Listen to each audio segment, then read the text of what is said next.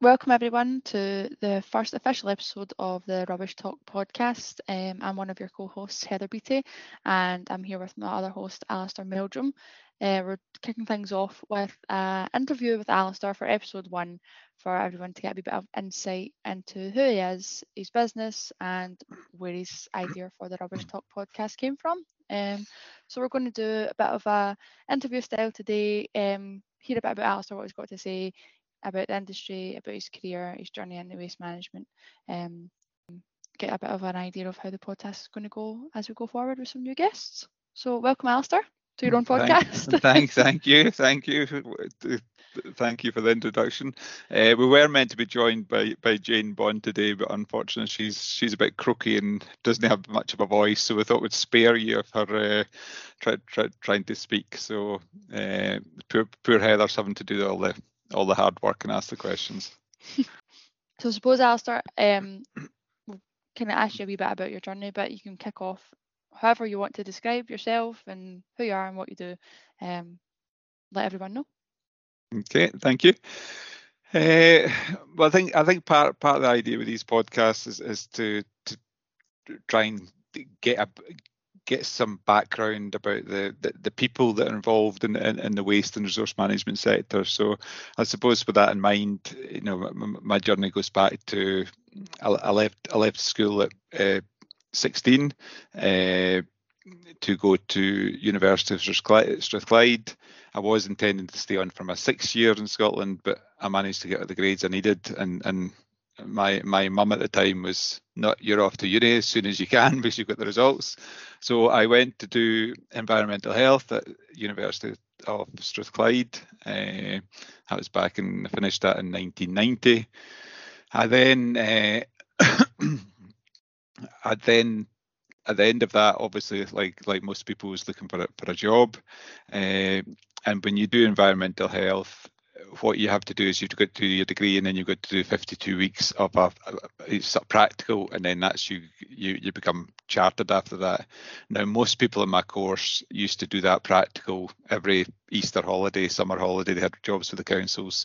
I had more fun things to do. I used to teach windsurfing in the summer and teach skiing in the winter.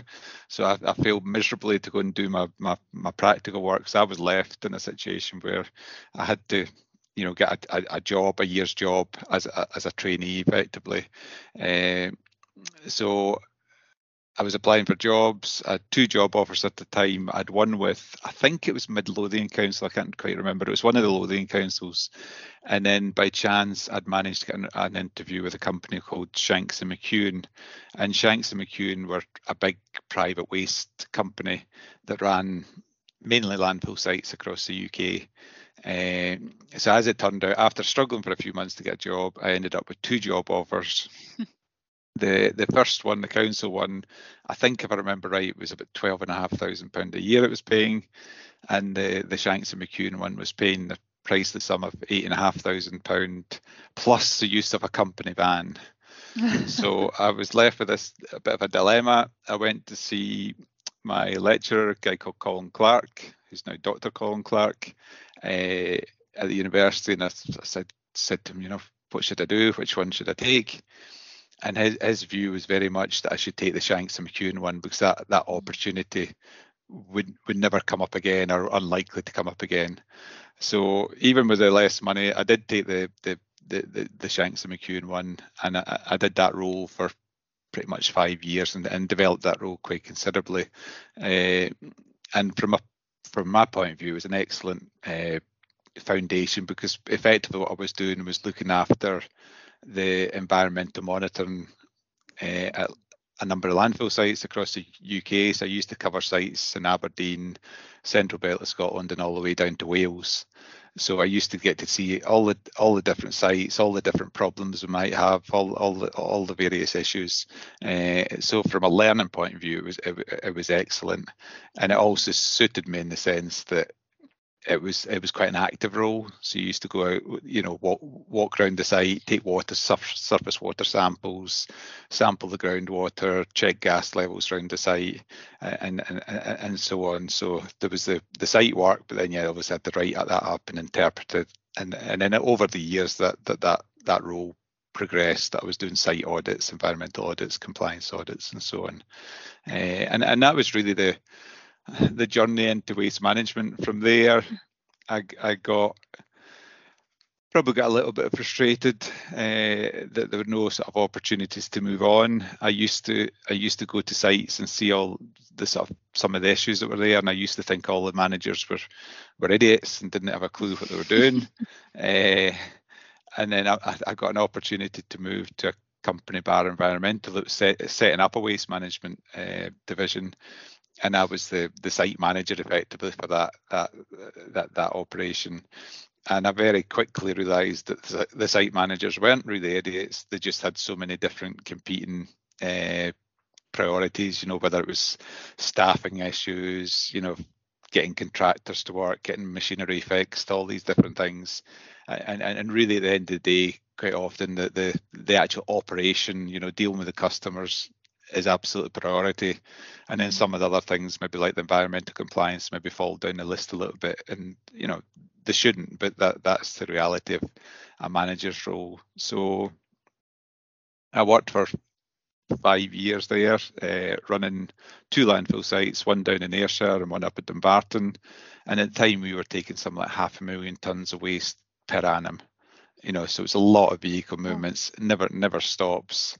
It stops on Christmas Day, it stops on New Year Day, but the reality is that people continue to produce rubbish, so you've got to be able to accept it and deal with it. And at that time, that was before. That's gone back to 1995, and that was before there was any sort of recycling. And the whole sector's moved on quite a bit from there. And that probably leads you on to your next question. I'm cheating here a little bit, but Heather's very kindly let me see some of the questions, so I'm probably jumping ahead. No, that's okay. There's actually quite a few things there I didn't even know myself. I was thinking, I've probably heard all of this before, but certainly not. So it's quite interesting. So I didn't actually know you had to do the 52 weeks work experience and things. So I mean, that's something you don't really consider, and that probably does pave the way for a lot of people who kind of finish their degree, and then it might be a case of whatever they can get in terms of the jobs that are available to get experience, and that often can lead people down a path. Obviously I'll go on to ask you, what was the journey, and did you intend to end up where you did, sort of thing. But I think with a lot of careers is also just as you said, you come out of university, you try and find a job, you feel as though that's the next thing, and before you know it, you're 5-10 years into something, you think, this is where I've ended up my career. You probably couldn't have written it, but it's interesting to know. And that you went from, I suppose with Shanks, you done your year and then continued to roll for another kind of 4 or 5. Yeah, I think it's quite interesting. Some roles are very focused on getting chartered status. So if you train to be an accountant, the focus is to become chartered. If you do engineering, the focus is to become chartered, and that's the sort of gateway after your degree, if you like. Whereas some sectors are much less focused on being chartered. So obviously I never actually did the environmental health. I've still not done the environmental. It was interesting because I was actually asked to talk I talked this year at the REHIS conference up in Aberdeen, and I was sort of explaining the story that I was one of the environmental health ones that got away. I never actually managed to get myself chartered for environmental health. But I did obviously get myself chartered for the Institute of Waste Management, which is the equivalent for the waste sector, if you like. And I think it's really important if people are working in the sector that they look at where they can get themselves chartered, whether it's doing the qualifications, doing the CPD, whatever it is you need to do it, and just having that as a next step after the qualifications.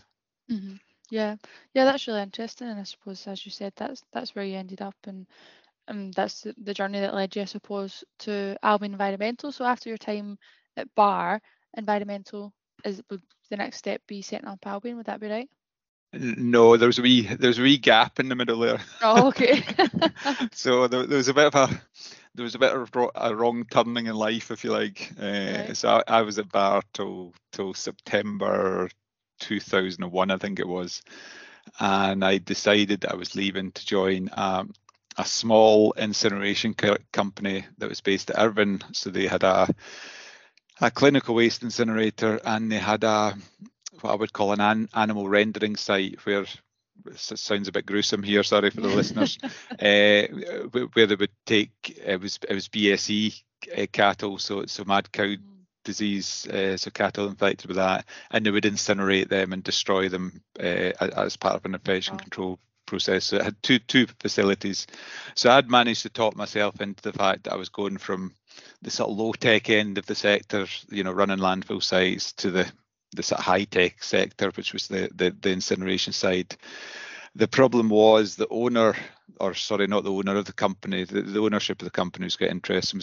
It was four investors effectively. Well, some of them used to fly up in their wee private planes to Prestwick Airport to visit the site and so on. But the actual manager, who was an extremely bright guy, was effectively a lunatic, and the place was not great at all. And I remember quite vividly driving home from my first day at work thinking, what on earth have I done? Yeah. At the time, my son was a year and a half old probably, and I was the main revenue earner in the family, if you like. So there's a bit of pressure. But I'd been thinking about setting up myself in business for a while, doing sort of waste management consultancy and training, and that was really the push I needed. Yeah. So I pretty much decided that at that point I was going to set myself up from the 1st of January 2002. And what was actually quite interesting about that was I was able to actually use that period to do all the sort of faffy things you need to do when you set up business. You need to set up a bank account, you need to get an accountant, you need to do all these different things. And I was able to sort of do them. The company worked 24 hours a day, so I managed to convince the management I would do an afternoon, a back shift. I would do sort of lunchtime to evening, and it meant I could set up meetings for setting up Albion and the sort of mornings and so on. So when it came to the 1st of January, well, I don't think I started on the 1st of January. I think I waited till the 2nd of January, or the 3rd maybe. The rest, yeah, but when it came to starting, I was able to sort of hit the ground running with none of that sort of admin stuff that often takes a while to set up. But it was definitely a long 4 months sitting there trying to make sure there were no disasters on the site that effectively would have affected my reputation. Absolutely. And in lots of ways, looking back, it was quite a dangerous place to work, and unfortunately it's no longer in business, because it wasn't it wasn't a good environment at all. Yeah, that's really interesting. I think, as you said, you hear it time and time again. What kind of made you start up your own business, or what made you take the plunge? I think some people think about it for years, and more often than not, people have the same story. They've taken a job, or something's happened that they've went, oh no, this isn't it for me, and it's kind of now or never. You think, I've got an idea, let's go for it. Sometimes if you're too comfortable, you think, oh well, I'm happy where I am. As you said, your young child, you start to think, well, an income's an income. But obviously 20 years down the line, Albion Environmental, where you've grown, you're successful, and you probably think that was what a move to make. And it doesn't matter if you made a mistake at the time. It probably felt like the worst choice in the world to take that new job, but it's worked out. So that's nice to hear, and I think it gives people that bit of confidence as well, because there's probably people out there in the same position at the moment, whether it's within the waste and resource management industry or anything really. They've maybe, especially since COVID, they've maybe realised they've lost a job or taken a job, and now might be the time to just to take the plunge, if they've got an idea. So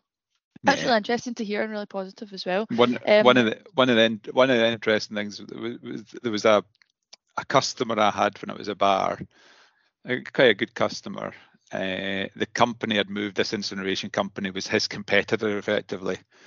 So I think either after my first day or my second day, I had a phone message left on my house phone,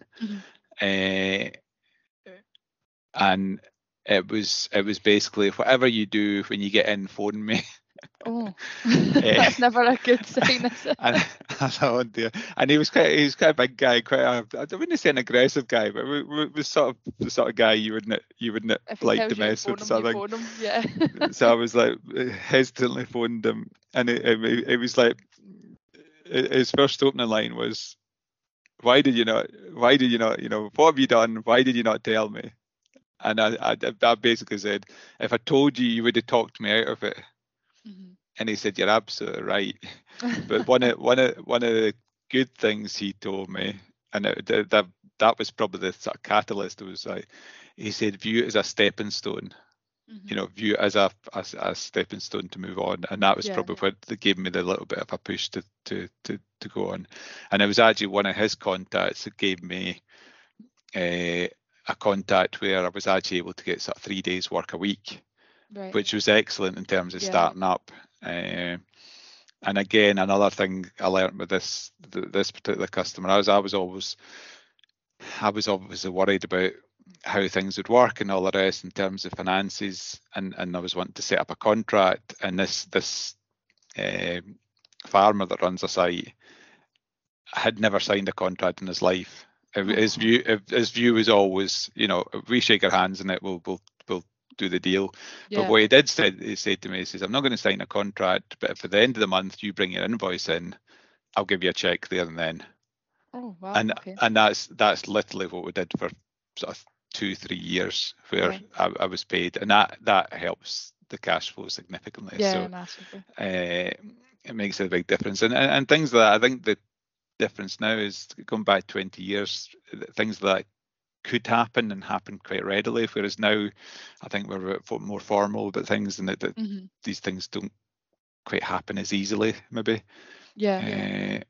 With that type of people in the sector. So that was effectively how I started at Albion. So I think initially, I think when I started, I sort of remember almost looking over my shoulder and thinking like, this can't be this easy. I've got customers, I've got revenue coming in. It's like, and everybody'd been telling me how hard it was, and I was like, well, I've got these customers and doing this and I'm doing that, and for the first, certainly for the first few months, I was like, it can't be this easy. There must be a Yeah, it's catch. too There must good. be a catch. Mm-hmm. But it was very much about, if anybody is setting a business, it's very much about keeping your contact, keeping your network open, and as I call it, sowing the seeds.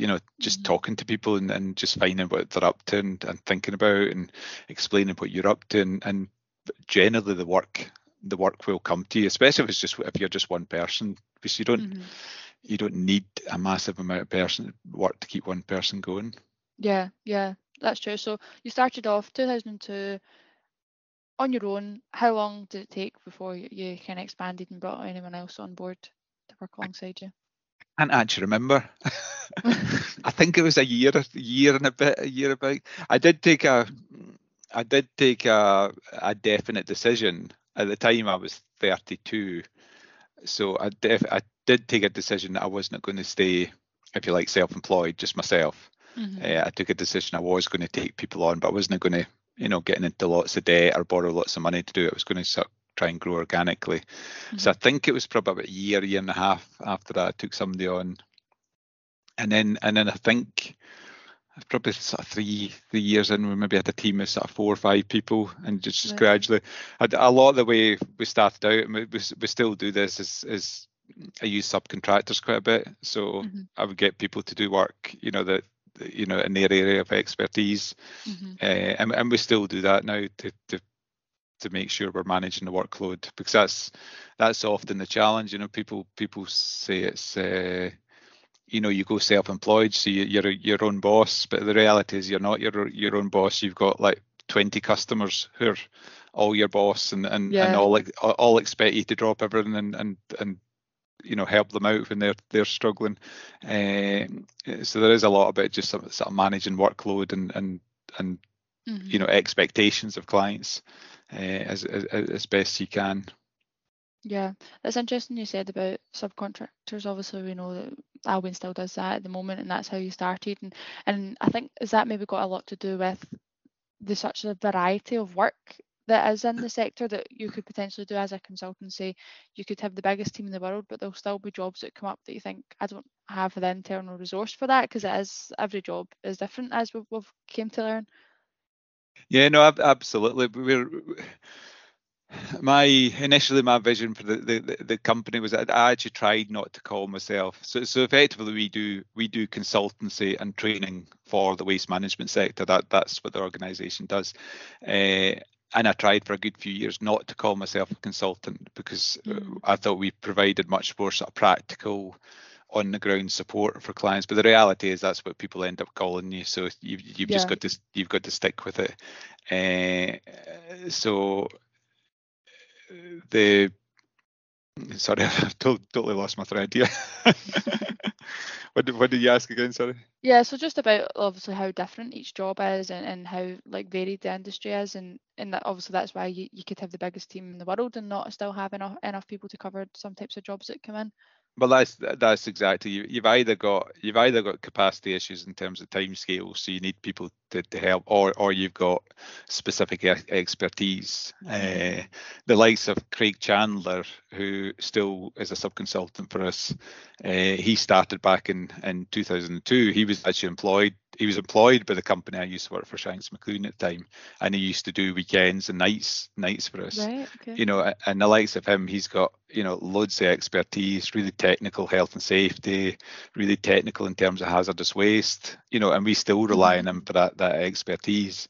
And then some of the big consultancies rely on us for our expertise when they're struggling. So, and that's, you know, from an Albion point of view, we're probably actually quite a big specialised waste management team in Scotland.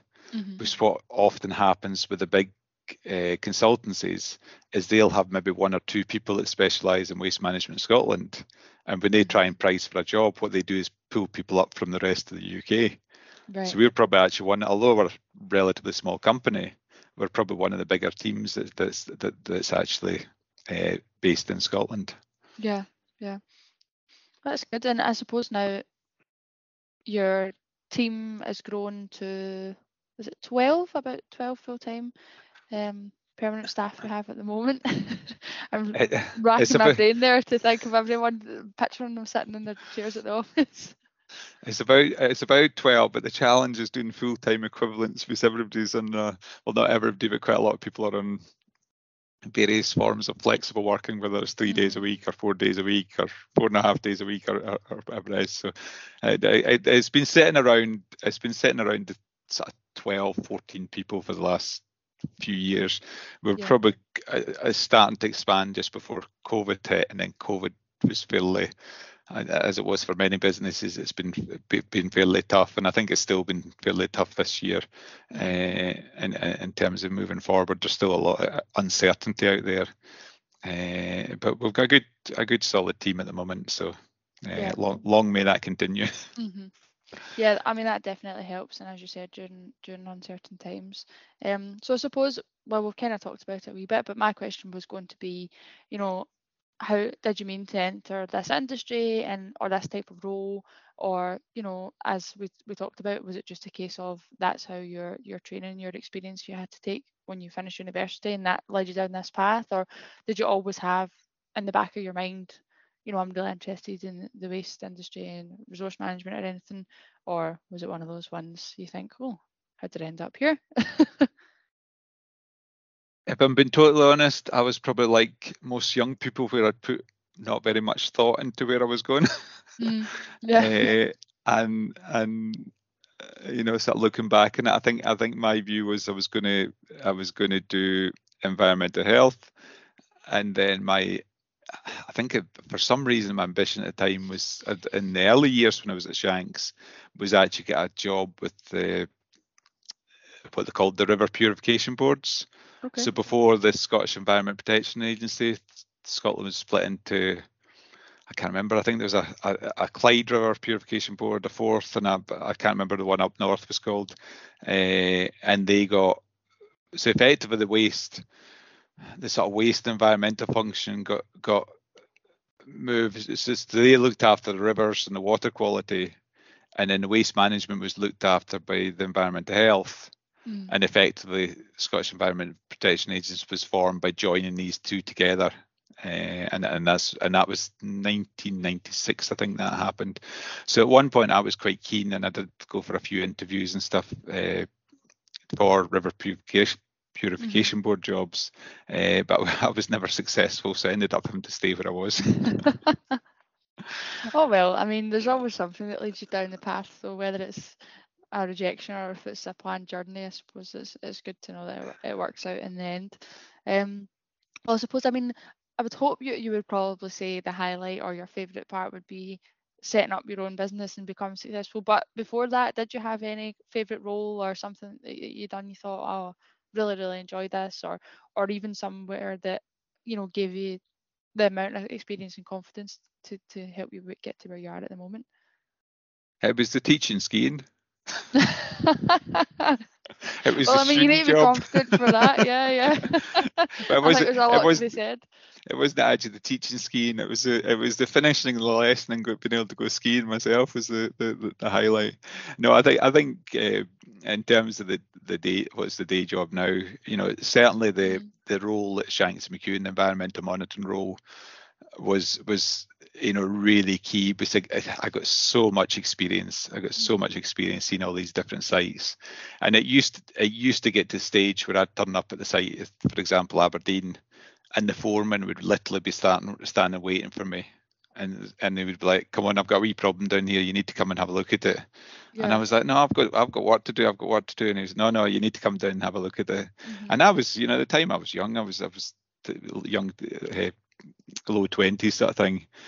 And I used to go down, and the way I used to deal with it, I used to turn around and say to him, "Well, what are you thinking? What are you thinking of doing?" And you would sort of question them as to what they were thinking. And it would come out 9 times out of 10, they'd thought through what they needed to do, but they were just needing this sort of reassurance they were doing the right thing. And you'd say to them, "But if you do that, that'll happen.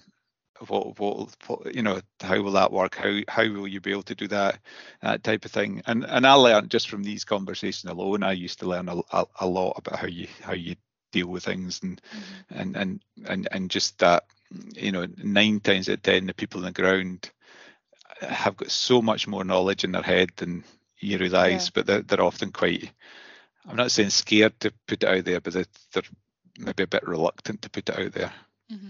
Yeah, that's really interesting, and I think that's kind of experience is second to none. Like, you don't learn more than being on the job and seeing it firsthand. And I suppose I think that's something that even I've noticed that you've kind of tried to instill in your leadership, and bringing anyone on and into the firm, especially myself with not much background before I joined Albion, and I noticed straight away you're kind of like, get stuck in there, come and see this, come and do that. And you're right, it's the only way to learn, because you could sit and read about it, talk to people about it, but until you saw it kind of with your own eyes and firsthand, then I think it's really hard to actually to learn about it and gain experience. So, and I think that's interesting that you said that was your kind of strength or something that gave you the confidence to go out on your own, because you've obviously carried that through to your own business, which is really good.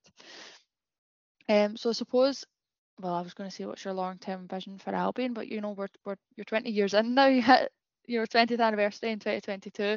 As Albion at the moment, Albion Environmental, what you envisioned it to be way back in 2002 when you started?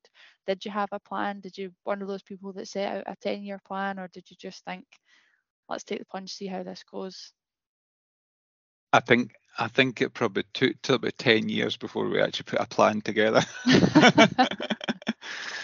Well, the fact you made it to 10 without a plan's good in itself, to be honest. I used to have a competitor that told me every time I met him, "Oh, it gets really tough after a year," and then after a year I'd be okay, and it'd be really tough after 2 years, and so it went on until eventually gave up saying that. No, I think very early I learned that you need to keep. There was nothing worse than being really busy doing all the work, and then suddenly the work finishes and you're like, "Oh, what have I got next to do?" And that probably gets worse and worse. The more staff you have, the harder that gets. So over the years we have done various plans in terms of vision, but I think a lot of the key is looking at what the customers need, building up that relationship with the customers, because that's then what drives the work. And I think probably one of the frustrations that I have with the company is we do have lots of opportunities. There's lots of different things we're trying to do, and there's a limit to how much time we can spend on all these different things, because we've still got to make sure the revenue's coming in, and that's probably partly why you got employed in the first place.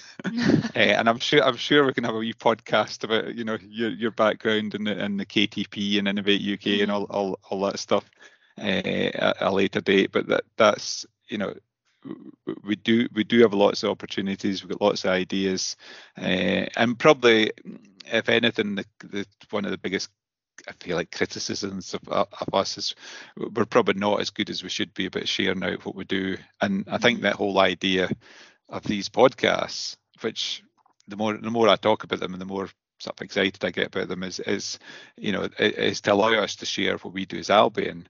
But it's also the waste management sector is very poor at, they're very good about talking about waste management issues within waste management circles, but we're very poor at getting that information out to the public.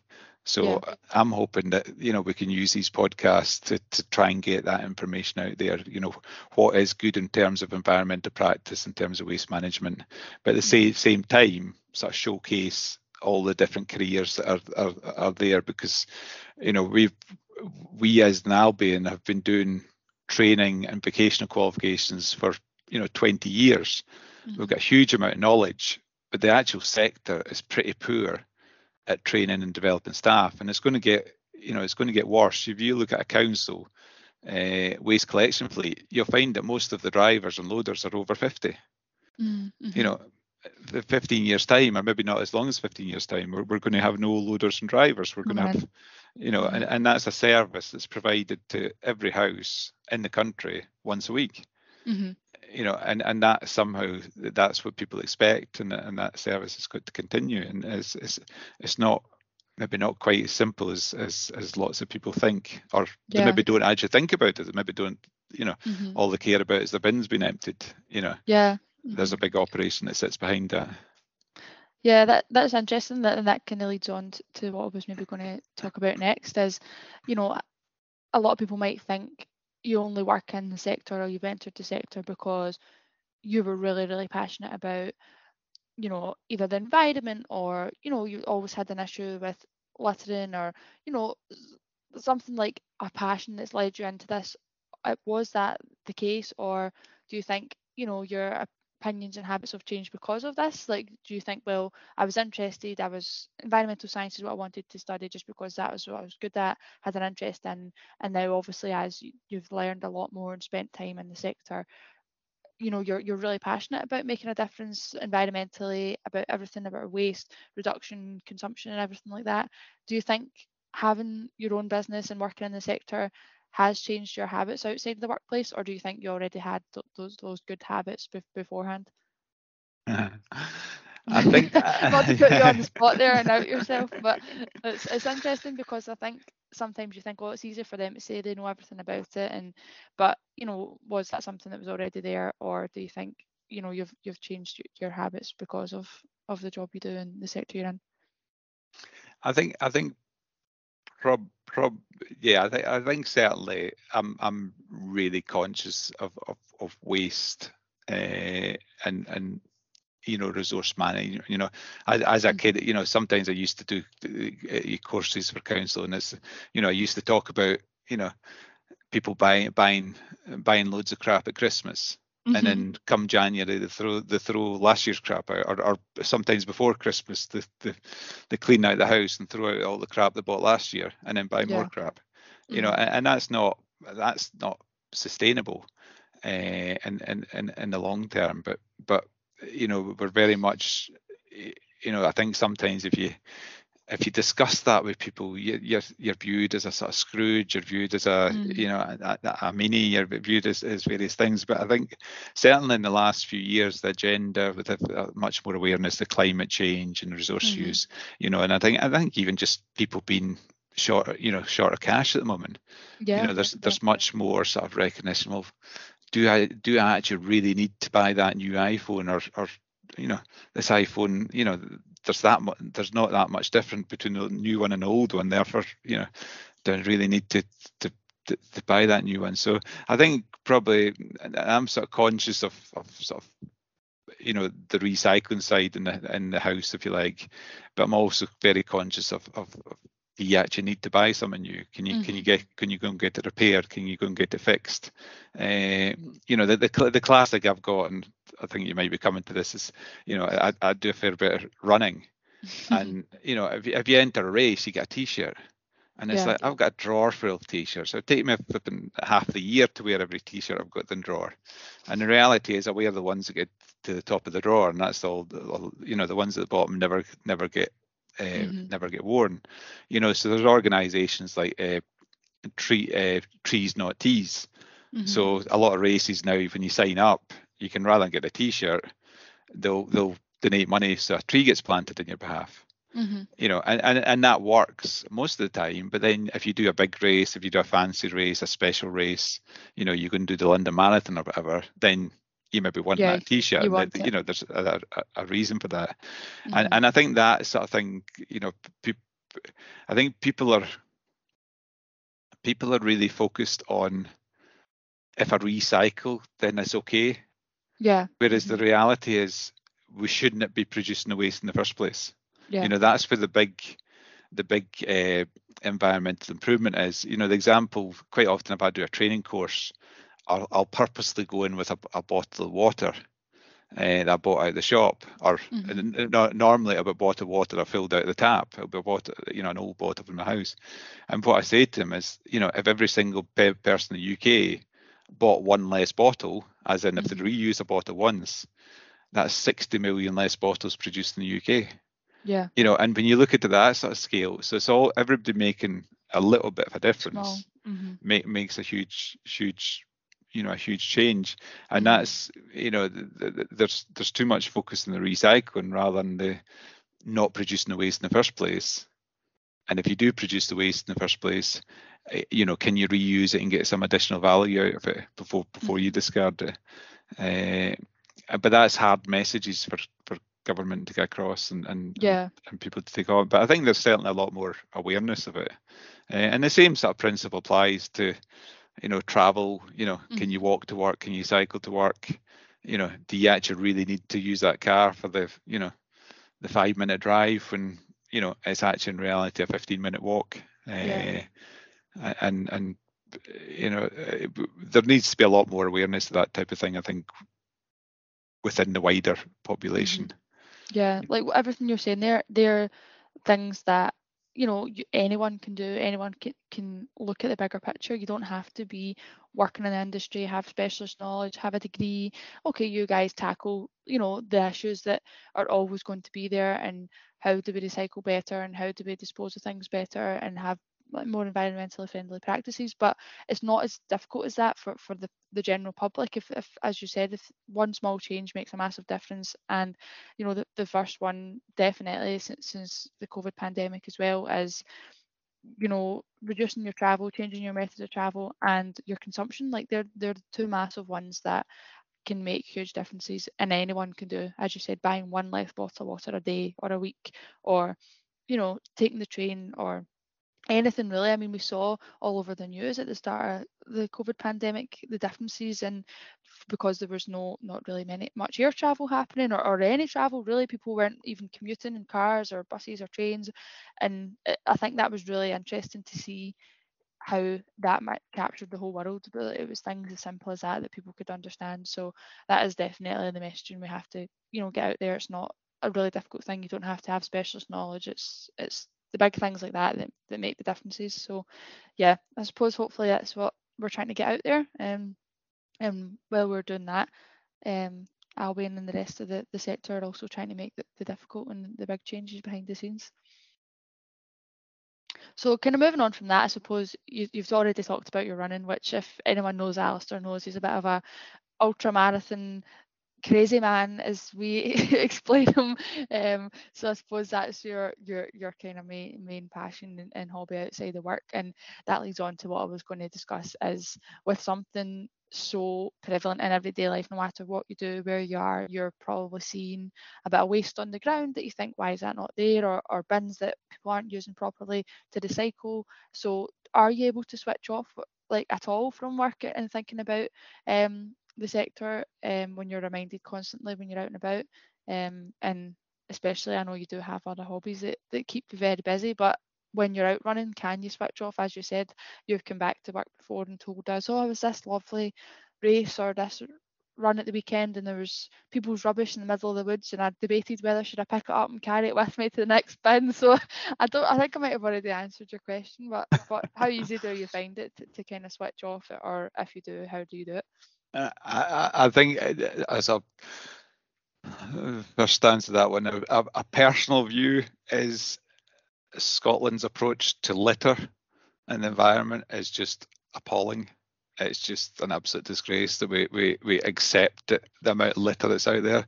And I think when you actually start noticing it and you start, we worked with, or did a wee bit of help with a guy called Chris Johnson, who's based in Prestwig.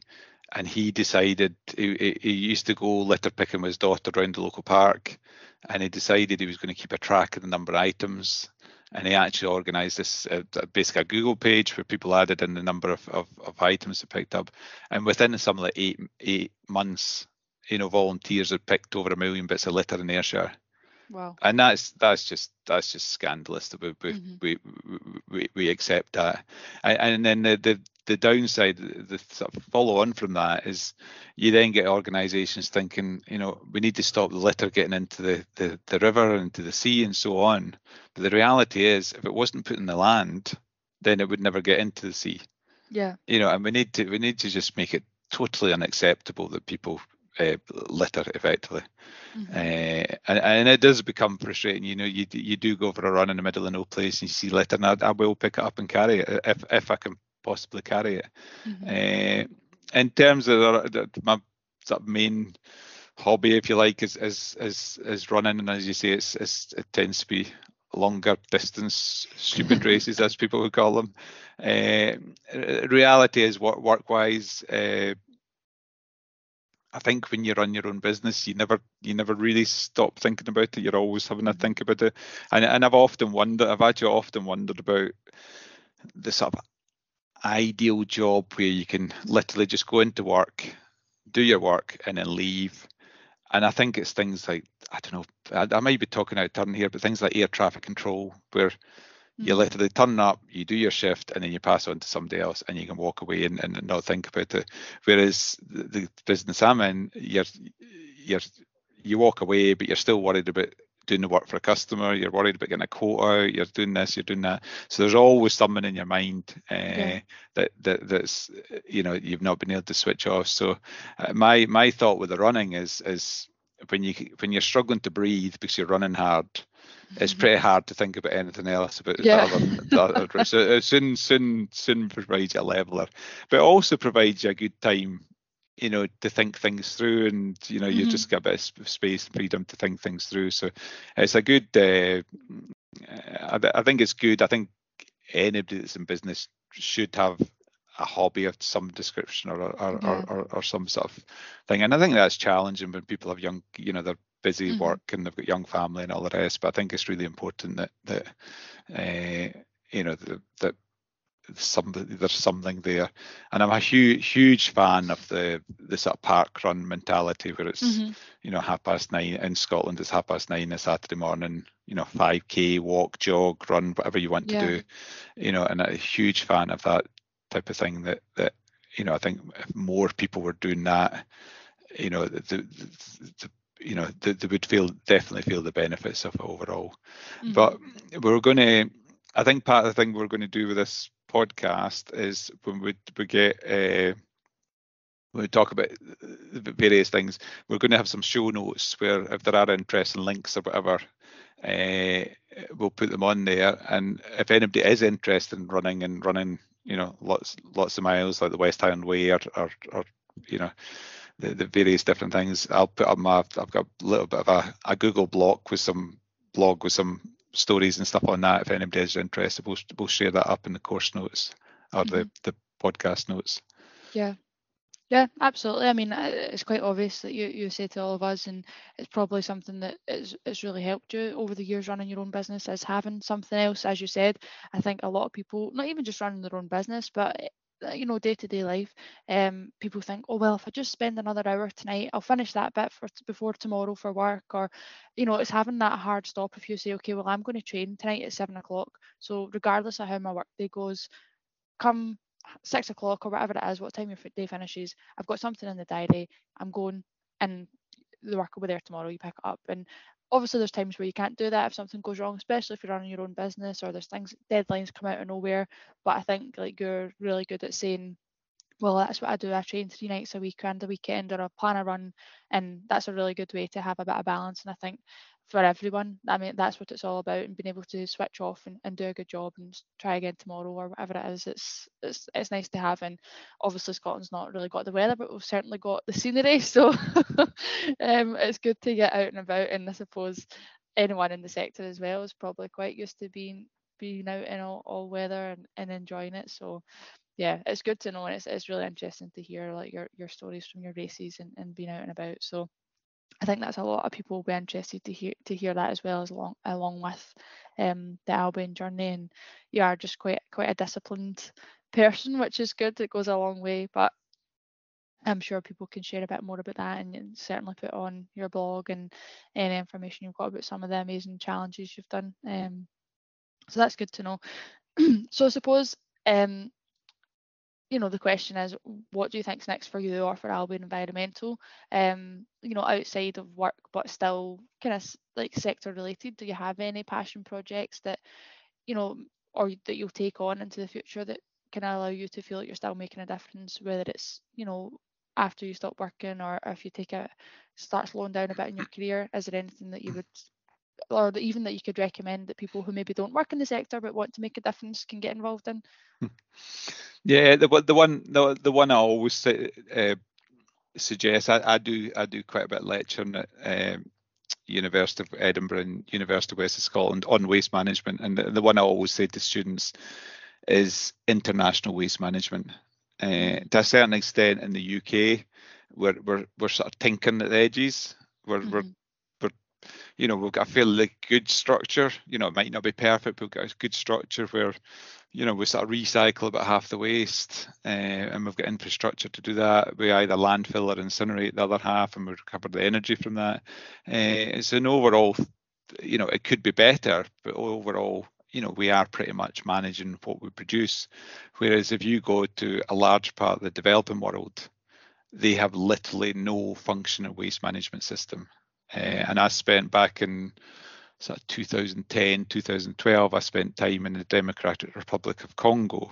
And what you see there in terms of waste management is just shocking.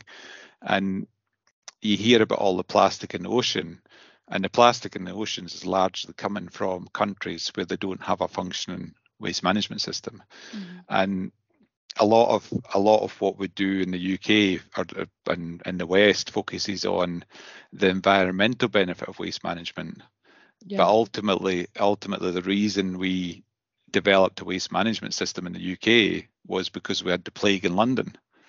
And the plague in London was rooted in unsanitary conditions, rats, rodents, that then led to the plague. And that's when we started. That's when the sort of basis of, public health and waste management started. And the focused, primary focus of managing waste properly is public health and preventing illness rather than environmental issues. And if that approach, if you go to any sort of developing country, they don't have, or quite often they don't have a functional waste management system. And that's, if you're out there and you're young and you want to, make a difference in the world, that's where, to me, that's where you can make a massive difference. And there's lots of opportunities out there to do that. And is that, I think, something you would revisit in the future? Would you go back out and do another similar trip, or even if it's not work related, just to see, to tag along with someone? I eventually had to. I think I went to Congo, the Democratic Republic of Congo, about 5 times, and we also supported a 2-week visit by delegates to here. But eventually, it was costing me too much money. The politics of it became too complex. The reality of what was you got involved in taxation. They never had a proper taxation system. So, to get funding to manage waste, they needed to charge a tax, but then that then became really political and so on. So it just became complicated. I would love to get involved. We looked at doing some work out in Kenya and various other places, but there's certainly, I think there's a lot of stuff, we could add as a company. And I think particularly with the remote working nowadays is, there's a real opportunity to do stuff. So I think if you're asking, have I got an unfinished job? I think the unfinished job is to have some sort of success and sort of making a contribution to international waste management would be a big one. But the last few years it's been hard enough to get in a day job to keep going. So I've not had much focus on that. But still something in the back of your mind. And I suppose even through your teaching and lecturing at UWS and Edinburgh, you'll if you don't do it yourself, you're hopefully passing that on to students who will do it, and that's still a bit of your legacy as well. So I suppose that means you've always got some sort of hand in and involvement in being able to pass on what you learned there and what's needed. Probably will inspire some people to do the same, hopefully. So I suppose kind of following on from that's a bit of a whirlwind of your last maybe 30 years of life. I don't know if that's a good thing or a bad thing that you've managed to put it into 40 minutes or so, but I think we've covered quite a lot of interesting things, and I suppose something to kind of help us tie a bit together. Do you have any advice or words of wisdom to pass on to listeners, or if you wanted to share one interesting fact or habit that people could pick up to help contribute to managing and improving recycling, anything that if you were to meet someone completely no experience, not sure what to do, and that said to you, Alasdair, how can I make a difference, what can I do, what would you say to them? The biggest one and the easiest one, particularly for people in Scotland, is literally every household in Scotland, the council provides a food waste collection service. Currently, it's something like 22% of the population actually use that food waste collection service. So there's another 78% not using it. And that, the benefits of doing that. So basically, you would segregate your waste into a caddy. You would generally get a weekly uplift. People say it's going to be yucky, say it's going to be horrible. The reality to me is putting food waste in a residual bin would be. I've been doing the food waste since it came out, probably 5, 6, 7 years now. If the council said to me I had to go back to putting in the bin, I'd be like, no, I'm not doing that. I don't want to do that because the caddy's hygienic, it's handy. You're making stuff, you just tip it into the caddy, whatever. And the sort of benefits to the householder is one, you see how much food waste you're throwing out. And we all know the cost of food at the moment. So you think, well, hang on a minute here. Why did I have to throw that loaf out because I've not used it? What, could I make it? Could I freeze it? Could I do different things? And you look at how you can sort of minimize your food waste. And we talk, when we do the waste compositional work we do as a company, we talk about what we call avoidable food waste and unavoidable food waste. So unavoidable thing is your skin off your onion or the ends of a pepper or thing like that.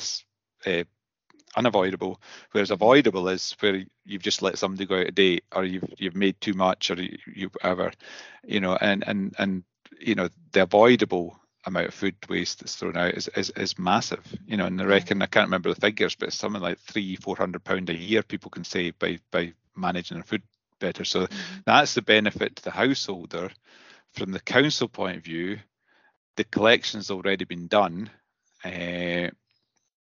So they've already got a vehicle coming around these houses anyway, so there's no extra cost to them. But the disposal of food waste is maybe only like say 20, 30 pound a tonne, whereas the residual waste is something like 120, 130 pound a tonne. So it's much cheaper in terms of the disposal. The food waste itself goes to either an anaerobic digestion plant or a composting plant. So produces energy, produces compost that gets put back in the land. So there's huge environmental benefits there, and we're hopefully going to get some guests that we're going to talk a lot more about anaerobic digestion and compost and so on, and future podcasts if people are interested. Mm-hmm. So there's a benefit to the householder in terms of saving cash. Your bin's much cleaner and tidier, and particularly nowadays when our residual bins maybe only getting lifted, every 3 weeks or 4 weeks. You don't really want food sitting in that bin. You want to use the sort of weekly collection. So if you're not doing your food waste, basically start doing it. If you want to contribute to an improvement in the environment, that's a massive one that people can do. That's really simple. You don't need to go vegetarian for a month or whatever. You just first do the easy step, do the low hanging fruit first, and start segregating out your food waste. Absolutely. I think that's a good bit of advice. And as you said, it's not costing anyone anything. It's not a big challenge. The infrastructure's in place. So yeah, get on it if you're not. So I suppose we've kind of got two finisher questions that we're going to hope to ask all the guests that we have on. So one of them you might have just covered there, or you might have something different in mind. But I was going to ask, in the waste world, if you had a magic wand, what is one thing you'd love to see changed?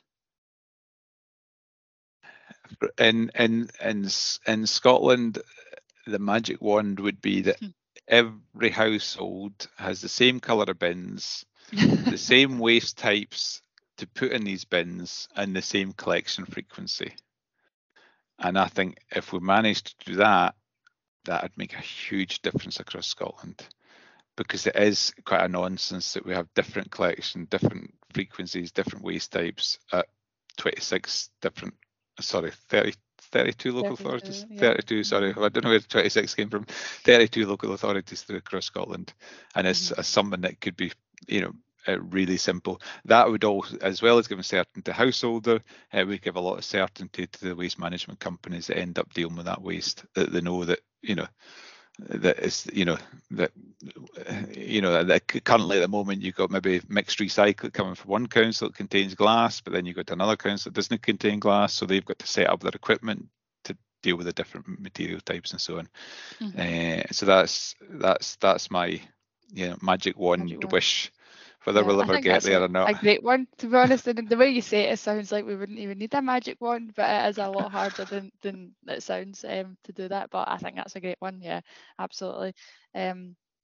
So final question, I suppose. Might put you on the spot a wee bit here, so you could maybe pick something that you've already talked about if you want.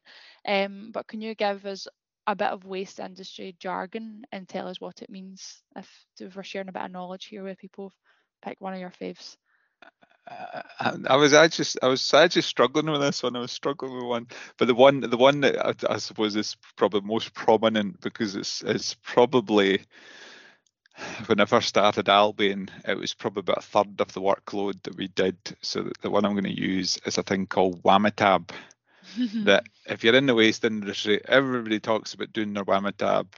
And effectively, WAMITAB stands for Waste Management Industry Training and Advisory Board. And it was an entity set up. So back in, I think it's probably 96, the government thought that waste management facilities weren't very well run.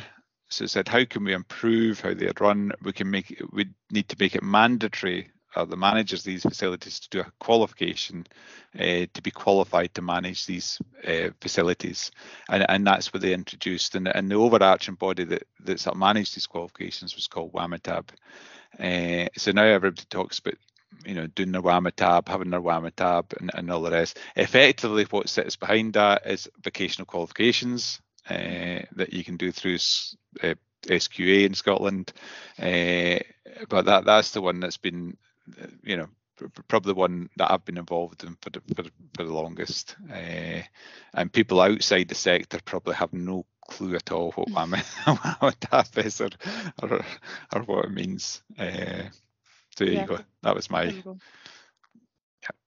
Yeah, that's a good one. Yeah, it's interesting, and it's something I suppose everybody will probably came across at some point and heard it and thought, what on earth does that possibly mean? so now we know.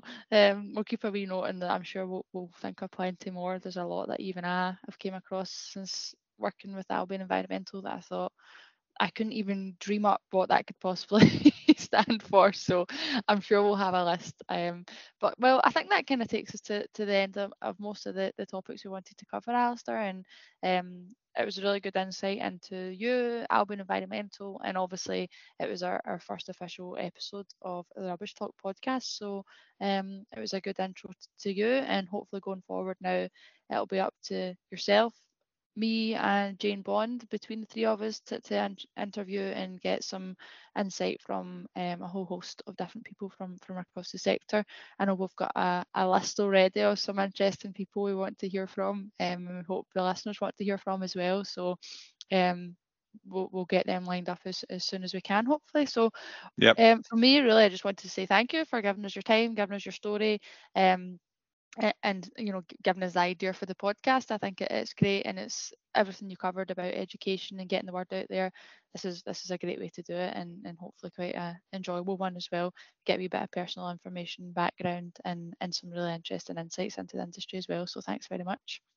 Absolutely, thank you for being the star. You're obviously the star interviewer because we've got this is our first one.